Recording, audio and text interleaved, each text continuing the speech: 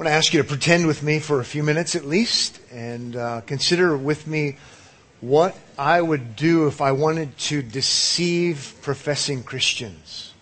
If I wanted to mislead, if I wanted to control, if I wanted to have abusive, inappropriate power over professing Christians, if I wanted to make a name for myself, if I wanted to be the next Brigham Young, if I wanted to be the next Mary Baker Eddy or Amy Semple McPherson, what would I do? What would my approach be? How could I manipulate people, control people, and make a name for myself?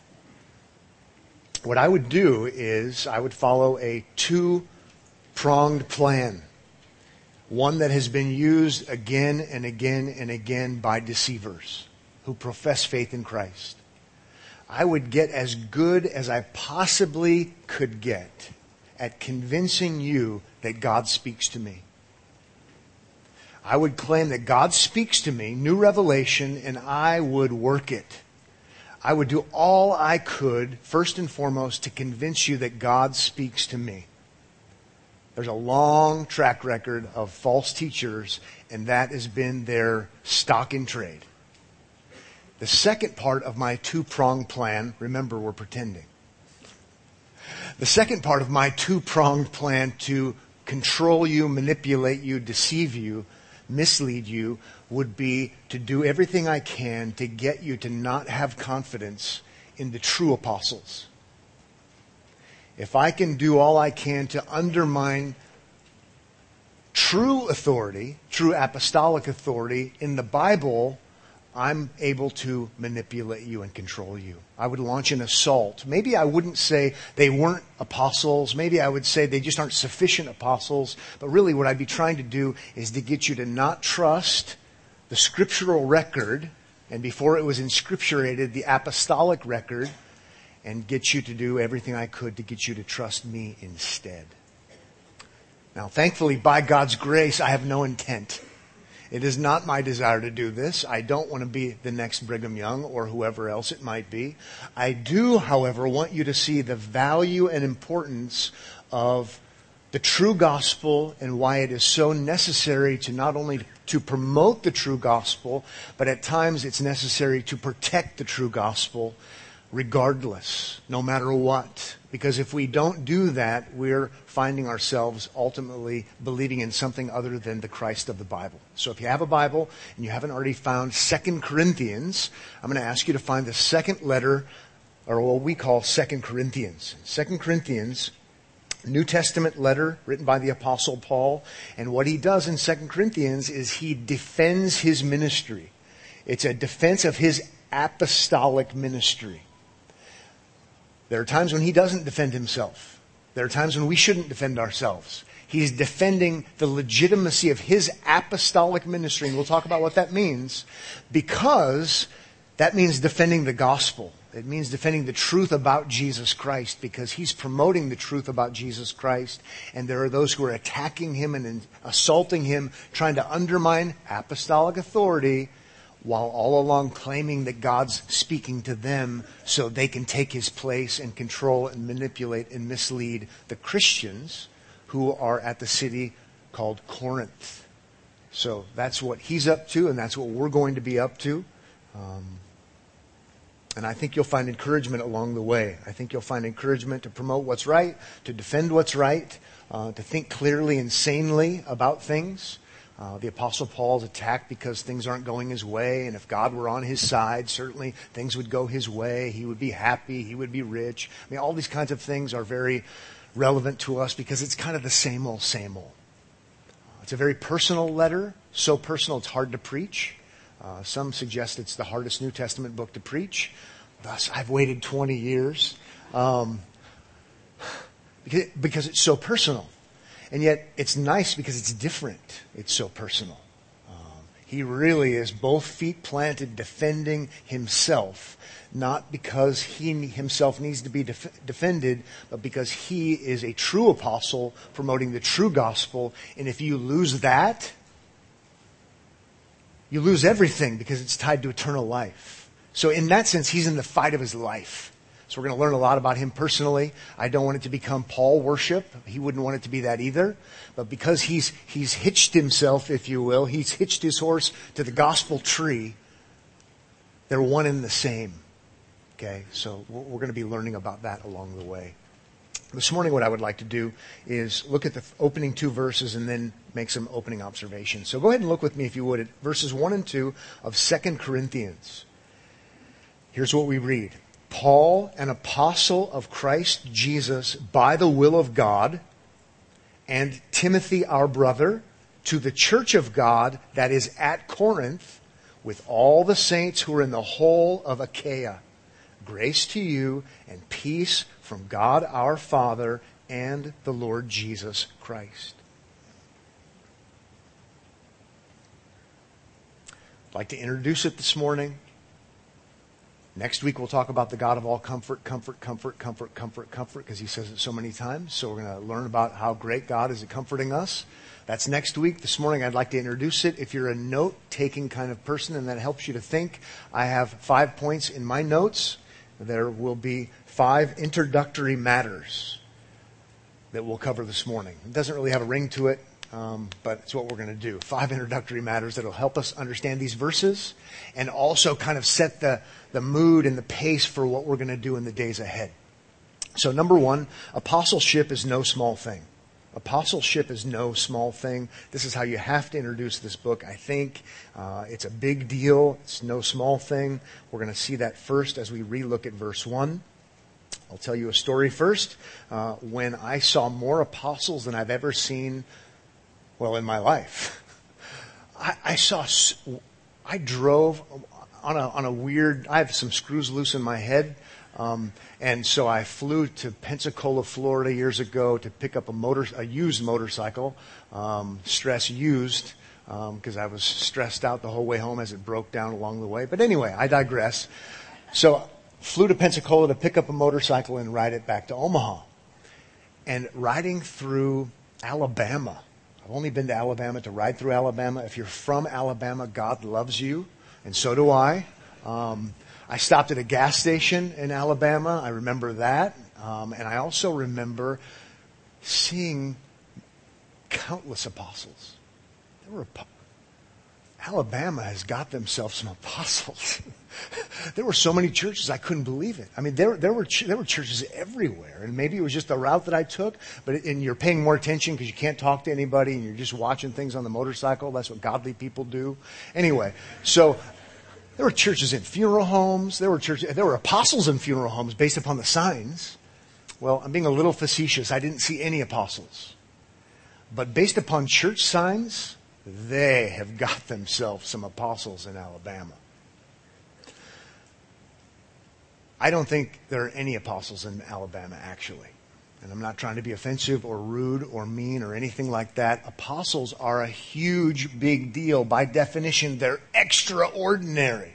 Okay? They're not ordinary. They're not normal. And when Paul says about himself in verse 1, Paul, an apostle of Christ Jesus by the will of God, flashing lights. Huge big deal. I realize he says that a lot, but he's saying it always on purpose. And if he's ever saying it on purpose, it's in 2 Corinthians because it's all about his apostleship.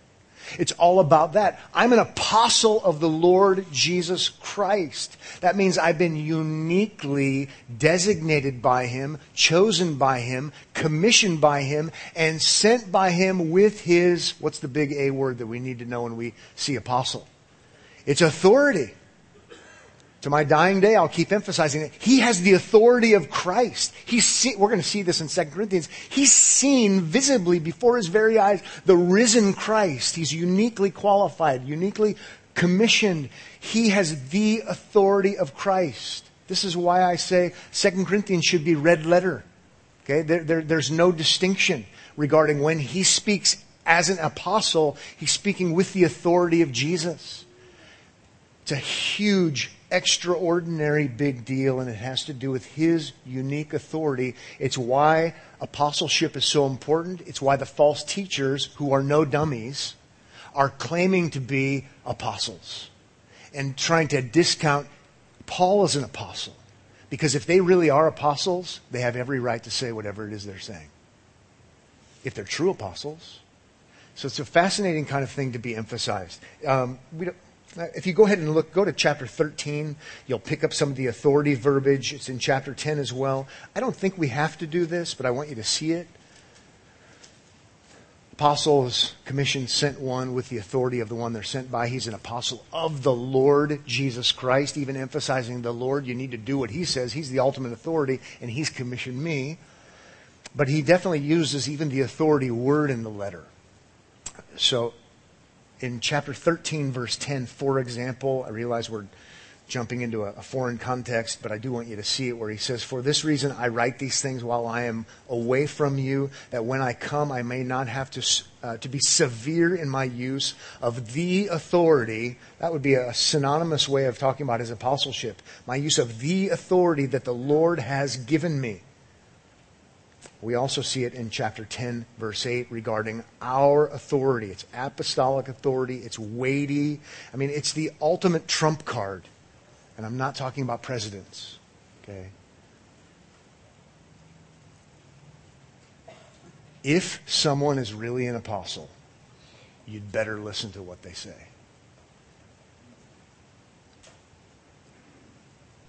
If someone's claiming to be an apostle and they're not, they're massive liars. Apostles aren't dime a dozen. Really is an extraordinary kind of big deal. We're going to see this throughout, so I don't need to kind of pre-preach the whole thing now. But probably a bigger deal than we would tend to think. I was reading a book not long ago, a biography of a certain denomination, and they talked about one of its leaders, and these are people in the denomination writing about someone in their histories, the history of their denomination. Someone who's been dead for quite a while before any of us were born. But the writers were very critical of him because they said oftentimes he wrote and conducted himself as if he were an apostle. And so even though he was one of their leaders, they were very critical of him because if you act like an apostle and you're not an apostle, you're an egomaniac, you're a problem, you're to be criticized even by your own. It's problematic. Paul is going to fight for his apostleship, not because he needs to fight for himself, but because his apostleship is tied to Christ and it's tied to the gospel and it's tied to eternal life. And so if we lose that, we lose what's most important. Their claim, 2 Corinthians chapter 11, verse 5, apparently, based upon what Paul says, they claim to be super apostles. You know what? If I want to mislead people, I'm dropping that kind of thing. Well, maybe he's an apostle. We don't really think so. But by the way, because of what I've experienced and because of what I've gone through, because of what God has told me, I am a super apostle. You should see my pajamas, right? 2 Corinthians 11:13. He calls them false apostles, deceitful workmen. They're disguising themselves as apostles of Christ. Chapter 12, verse 11, super apostles. He's probably using their verbiage and making fun of them. They're the super duper apostles because God gives them new, fresh things that nobody's ever experienced before. And he goes after them because it's undermining the true gospel.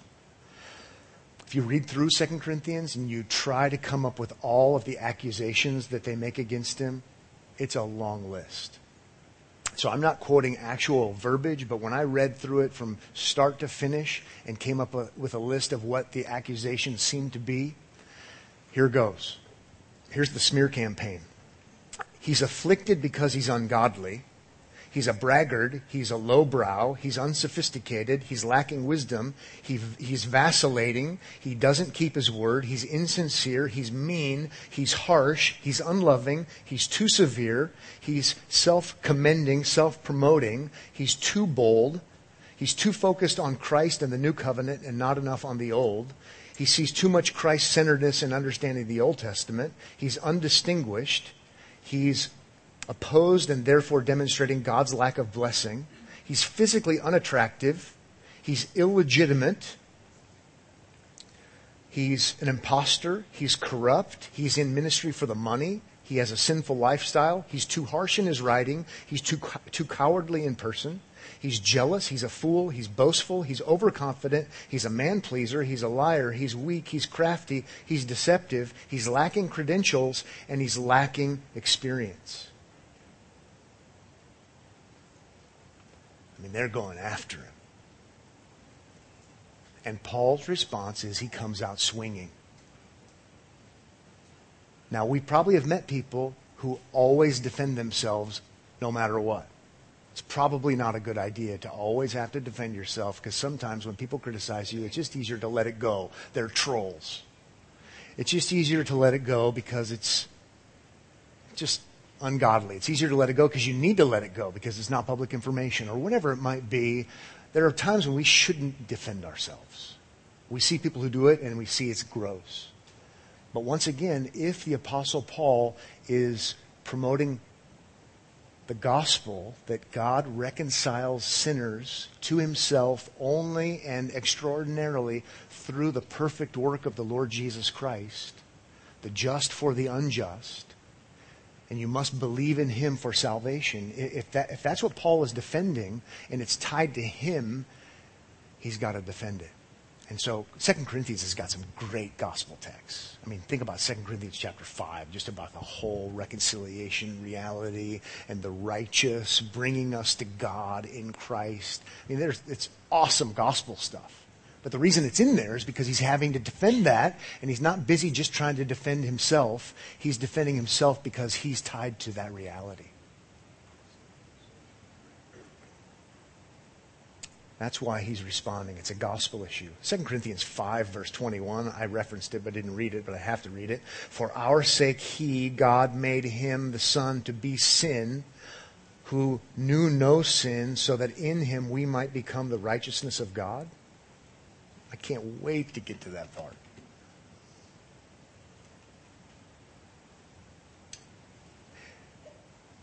Apostolic authority, huge big deal. He knows what he's talking about. The other guys don't. We're going to see he's uniquely qualified to know what he's talking about.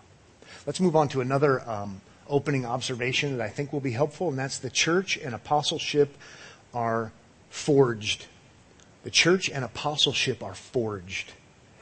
So in our text again, notice the connection in verse 1. Paul, an apostle of Christ Jesus, by the will of God. I circled of God because there's a connection. So it's by the will of God, he's an apostle. Then if we keep reading, and Timothy our brother, to the church of God. I circled of God again, that is at Corinth. Because there's a connection there. We've got, he's an apostle by the will of God, and he's addressing the church of God. See the connection. I'm an apostle of God. And you all are part of the church of God. Therefore what? This isn't rocket science. Therefore, I'm your apostle. Therefore, I have authority. If you're the Corinthians and you're being misled and manipulated by these false super duper pajama wearing apostles, right? If you're those guys, you want to be part of the church. We're the church of Corinth. That's a big deal. Church. Church is actually an Old Testament word from the Greek version. It's used like in Psalm 22 for the congregation, in the midst of the congregation. It's used even in Deuteronomy chapter 9, verse 10. It's used throughout in the Greek version. The church is where the chosen people of God gather. They gather for special things, for special worship, for hearing God's word. And so and it carries itself over into the New Testament, the special gathering of God's chosen people for activities in worship. And so the Corinthians want to be that. We are God's special people in Corinth. We belong to God. We're the church of Corinth. They want that designation, but they don't want the apostle of God. They want to be the church of God. They don't want the apostle of God. And so Paul, right away, even in the introduction, is saying, you can't have it that way. You can't say, well, we're going to have our own apostles and you don't have any business here with us, Paul. No, apostle of God, church of God, I have things to say to you. I know things that are important and vital. I know what I'm talking about when it comes to the gospel and grace and salvation, and the people of God. So it's good to see the connection. He's already stressing these things. They're inseparable. In Ephesians chapter 2, verse 20, some of you have already gone there in your mind. It's talking about the church. And it says the church is built on the foundation of the apostles and prophets, Christ Jesus himself being the cornerstone. Church is built on apostolic authority. It's connected. And what I want to do is take just a moment and talk about how this might play itself out in our experience. I know people, have met people, have had serious, sane conversations with people who love it that they're a part of the church of God. And they're very committed in their attendance and participation and wanting to be a Christian. But when I talk to them about things that the Bible says, for example, quotes from the Apostle Paul, they don't want any part of that. It's picking and choosing, or the Apostle Peter or the Apostle John. So I'm a Christian, I'm part of the church, and I do all this, but I don't necessarily find myself under apostolic and scripturated authority. And Paul's going to make the point throughout the book, we're already seeing it. Church of God is inseparably linked apostle of God. I can't say I want the church and I want Jesus. I just don't want what his apostles say. Paul's going to have no part of that. And so that might be a rub for you. It might be a push for you. But if apostles are true apostles, they're the foundation of the church. And so I'm signing up for both. Signing up for both. It's it's an unworkable position to not have the two forged together. Again, as other people have observed, it's a free country. You can start a religion, at least in some places. You can say, we're going to, I like to call it Pattianity because it sounds so terrible. I wouldn't even join, right? Pattianity. Gross. I could do that and say, here's my deal, here's my thing. But the Christian church, the church of the Lord Jesus Christ, also has apostles who have to meet unique qualifications. And we're going to see what those are, like he meets. And so what he's going to say to the Corinthians is binding. And it's not a take it or leave it kind of thing. We don't want to listen to you. We like our super duper apostles or whatever it might be. Something to think about. Okay, let's take a breath and go to number 3. Number 3, even Corinthians are saints. Even Corinthians are saints. How about it? Right there in verse 1 at the end. With all the saints who are in the whole of Achaia. So the church of God that is in Corinth, with all the saints, also including these guys, in the whole of Achaia. Achaia is the broader region. So Paul's addressing the hub, if you will, in the middle, knowing what he says is going to affect all of Achaia. It's binding on them as well, and it will go out from the hub with the spokes to the rim, so to speak. Got to get a bicycle analogy in there. Maybe it was motorcycle. I don't know. Or an old car. Anyway. Corinthians are saints. There's a good theological lesson to learn here because it sounds so wrong. Corinthians. People say, what was Paul trying to teach in 1 Corinthians and 2 Corinthians? He's trying to teach the Corinthians to stop acting like Corinthians. They're ungodly, 1 Corinthians is. 2 Corinthians, there's a different kind of ungodliness going on. In certain ways, it's gotten better. They're saints. What? That doesn't seem right because saints are people who are great. They're people who do great things. You go stand outside of St. Peter's Basilica and you think, this is a great place with a great person's name attached to it. Wow. And in a sense, that's the right way of thinking. Because in biblical Christianity, you're a saint at the end of your Christian experience. Trick question, by the way. Are you a saint at the end of your Christian experience? I hope you are. When does your saintness, to make up a word, when do you become a saint? At the end? You become a saint at the beginning. That means holy one. The Corinthians aren't so holy.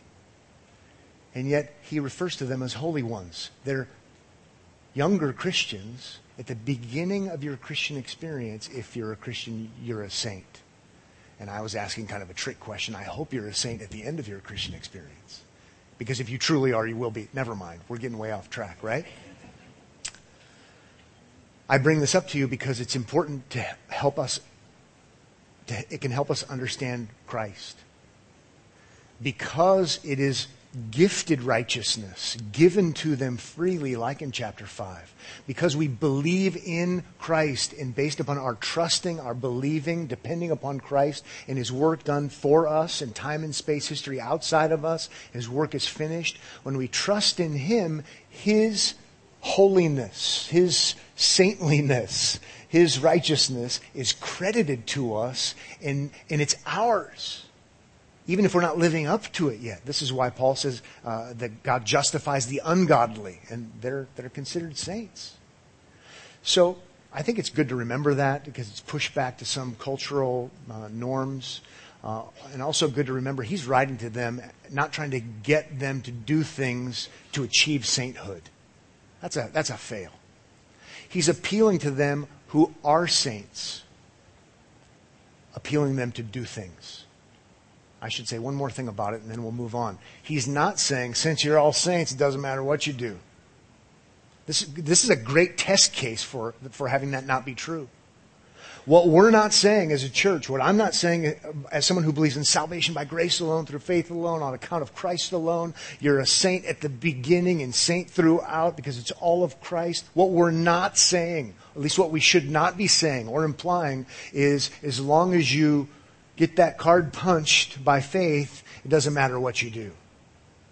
The whole letter of 2 Corinthians is a testimony against that. The whole thing is calling them to believe and act and do the right things. 1 Corinthians was as well. In fact, even at the very end of the book, I'll just read it. It's a good end cap. I think I'll just read it because I thought I had it in my notes. Yes, in 2 Corinthians chapter 13, verse 11, finally, brothers, this is where he's been going, rejoice, aim for restoration. Something to be done here. It's not now that we're saints, we don't do anything. No, we're actually called to do something. Aim for restoration, comfort one another, agree with one another, live in peace, and the God of love and peace will be with you. It's meant to be going somewhere. It's meant to be helpful and life-changing. This is probably as good a time as any to talk about Corinth. So they're called saints, even though they might not be acting saintly. So he's calling them to act saintly. Corinth, I don't want to do a whole week on what Corinth was like because I wasn't there. But here's what scholars tell us, and it's interesting. So around 55 AD or thereabout in Corinth, what were things like? Well, if you look on a map and you think Athens, it's an hour drive to the west. Okay, so Paul didn't drive for an hour, but it's an hour drive to the west if you go to Corinth. I can't remember jokes very well because I don't have a great memory, but I remember being a young Christian and somebody said to me, do you know that the apostles all own Hondas? And I was like, what? Well, we know they had Hondas because they were what? They were of one accord. Such a dumb joke, right? I was like, but why do I remember the dumb jokes? So, if you're looking at a map, you're in Athens, you've got to go to the left, heading toward Corinth. I'll try to do a better job, right? You're in Greece. Julius Caesar reestablished the city after it had been destroyed as a Roman colony in 44 BC, and it rose to prominence. Listen to this quote. In Paul's day, it was probably the wealthiest city in Greece and a major multicultural urban center. Rome was more significant, Alexandria was more significant, and then you've got Corinth. It's a big deal to be addressing the big deal people in Corinth because Corinth was a big deal. A pluralistic melting pot of subcultures, philosophies, lifestyles, and religions. Huge sports town, entertainment town. The Corinthian theater held somewhere between 14,000 and 18,000 people. That's in 55 AD. The concert hall, around 3,000 people. The Isthmian Games, try to say that if you're not really thinking about it. The Isthmian Games were held there biannually, and that would only be second to the Olympics. So big sports town, big culture town, music, entertainment, sexual immorality. It would be the kind of town, it was known for that. If it was being promoted and marketed in the 21st century, it would be what? What happens in Corinth stays in Corinth. It's that kind of place. Archaeologists have found temples, shrines, to all different kinds of gods and goddesses: Neptune, Apollo, Aphrodite, Venus, Octavia, Demeter, Kore, Poseidon. One final quote. One commentator says, pluralism in North America pales in comparison to Paul's experience in Corinth. Interesting. About a third were servants of the population, about 1% aristocracy, you're born into it, and the rest would have been a massive, what we would call today, middle class. Opportunities to make money. Lots of people coming, lots of people going, a lot of things happening. There's a way to move ahead in the culture, which makes it unique from some other cultures at the time. Lots of learning, lots of opportunity for pagan worship, all different kinds of gods. And when you have all different kinds of gods, it tends to lead itself towards self-authority, because you pick and choose and you have your own spin and you have a lot of freedom to make it be whatever you want it to be. So, interesting place. That relates us to number 4, which will be super fast. And number 4 is legitimate apostolic authority and teaching is transcendent. Legitimate apostolic authority and teaching is transcendent. If it's true for Paul, the model is it's true for the Corinthians. And that's fascinating because Paul was not like the Corinthians. And the Corinthians were not like Paul. Paul, if he's a diaspora Jew from Cilicia, is addressing urban Gentiles in a Greek culture. Different background, different lineage, different culture, different kind of environment. And yet, he speaks as if they can understand him. And apparently they do. And he speaks with authority toward them and in their lives. Cares for them. I bring this up because we're often told in our day, and it's all the rage right now, that I can't learn anything from anyone who's not just like me, who hasn't had my same experiences. And you're told that all the time as well, whether you're listening or not. What's so interesting here is Paul's not like them. He doesn't come from the same background or the same culture, and yet if he's a true apostle, now his writings are inscripturated. That tells us something. He not only can, he's compelled to. Because we're talking about the truth. We're talking about objectivity. And so keep that in mind. It's not, let's drop a big word, it's not monolithic. Well, they were all Jews in Corinth. What? And so they listened to Paul because he was like, no, it wasn't like that at all. But if you have the one true living God who's God over all, Jew and Gentile, and he has one Son through whom you must be reconciled to God, it doesn't matter who's speaking. Whether they look like you, sound like you, come from the same shared experience as you or not. We're talking about an apostle of the Lord over all, Jesus Christ, the one true Messiah. I found that to be worth the price of reading too many commentaries. I thought that is so helpful. Okay, finally. Love and severity. Number 5, love and severity are not necessarily enemies. Love and severity are not necessarily enemies. In 2 Corinthians, you're going to get a huge dose of love kind of language. Not the 5 love languages, but we are going to get a lot of love, okay? About comfort and mercy and love and care. And in my heart and in your heart, there's a lot of emotion. There's a lot of care and sincerity. And like I haven't seen before. It's rich in that way. But boy, is it stiff at the same time. Both are true. They accuse him of being mean. They accuse him of being all of these things. And he's definitely firm, but it's because, if you read the whole thing, it's clearly because he cares. He clearly loves them. He's clearly burdened for them, and so he's willing to be extraordinarily bold and forthright at times. And that's helpful for us, I think, because sometimes when we're bold because we need to be bold, then we're just unloving altogether. There's a place for both, and he does a great job of doing both of these in this letter. And if Christ is the Savior that you must believe in and you must trust in, and that's being threatened and that's being compromised, it's a time to be bold. We're not playing games.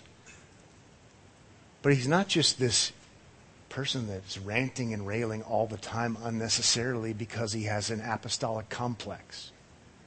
It's a great, tough and tender kind of thing that I find very appealing as a pastor. I find it affirming as a pastor because, again, you're just mean, you don't care about anything other than doctrine or whatever it might be. A good example, if you want to go ahead and look with me, and then we'll close on this, would be chapter 11. It's throughout, but because the stakes are so high, I think chapter 11 is a good care, concern, but boy, does he take the gloves off kind of thing.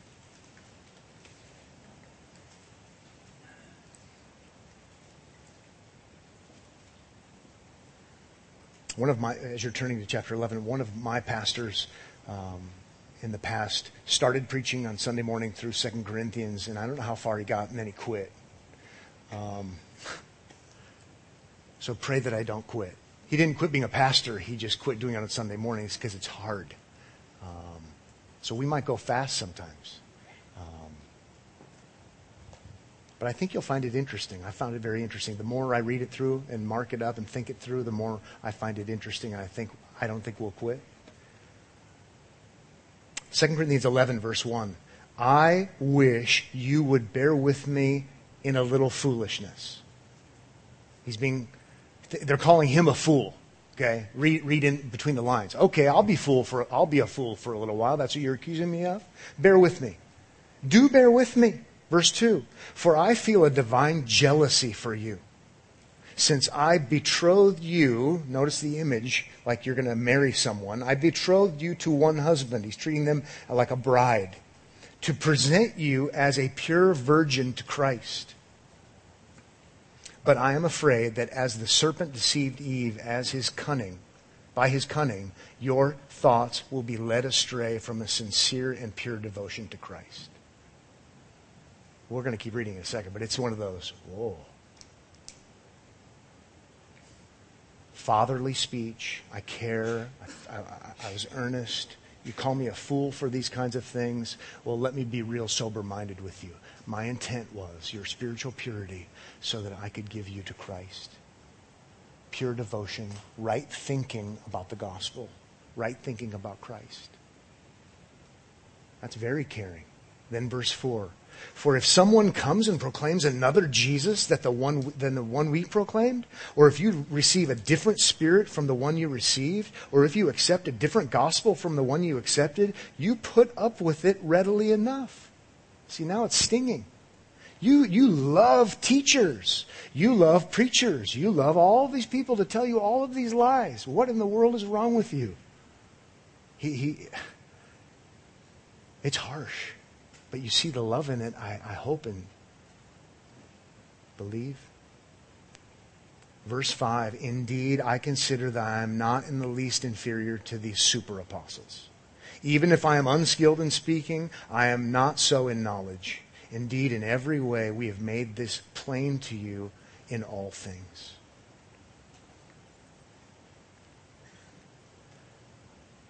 I think that's great. But if you're the one who's into idolatrous flirtation, it's going to sting, and it's going to sting badly. Because he's insulting your favorite teachers. But he's doing it, no doubt, we all can see, because he cares and he loves them. So I hope we can learn some things about ministry even through those kinds of things in the days ahead. We need to be done for this morning. Pray with me if you would. Father, thank you so much for the Lord Jesus Christ, who is our great Savior, Redeemer, Reconciler, Justifier. We are thankful for the fact that he says, come to me and I will give you rest. And we are grateful to know that we can rest in Christ. And we can find ourselves even motivated to do good things because we can rest in Christ for acceptance by you. Bless our days ahead as we live our lives among our families, if we have them, Lord, and in the culture around us, and in the life of this church. Bless us and encourage us that we might learn from this great book about how to promote and protect the gospel in a way that would honor Christ. In his name we pray. Amen.